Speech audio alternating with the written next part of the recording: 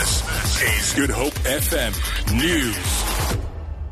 The first draft report on the SABC inquiry is expected to be concluded by the end of next week. This is according to the chairperson of the ad hoc committee probing the SABC, Vincent Smith. Former board chairpersons Ellen Shabalala and Ben Ngubane will be the last to testify in the inquiry, which will resume on Friday. Smith explains what the next step will be. We will send a report to the affected parties for their comments and give them about 2 weeks to comment on, if they want to, on the contents of our report. And the second week of February, we will then consider their responses, if we receive any responses from them, and prepare a final report that will be submitted to Parliament.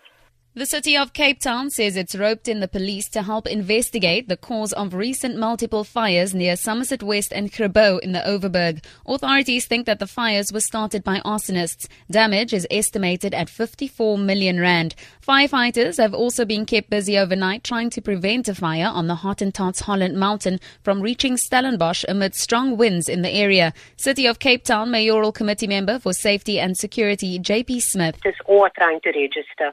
The CPT website at the moment is taking some pressure because of the amount of traffic on the site now, and we just want to reassure people that the registration... Apologies for the incorrect clip there.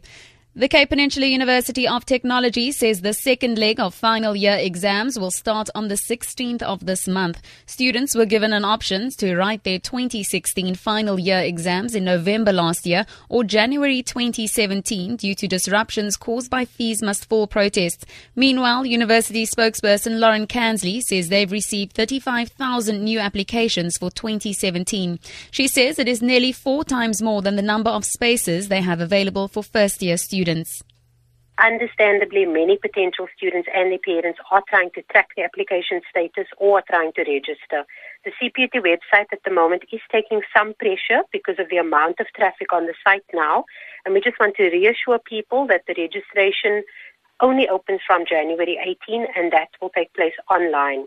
To end this bulletin, the United States says special forces have mounted a raid against leaders of the Islamic State group in Syria. The Pentagon says a unit of U.S. commandos tasked with tracking down jihadist leaders carried out the operation on Sunday in eastern Syria. A Navy captain with the Pentagon, Jeff Davis, says more raids are planned. For Good Hope FM News and Traffic, I'm Tamara Snow.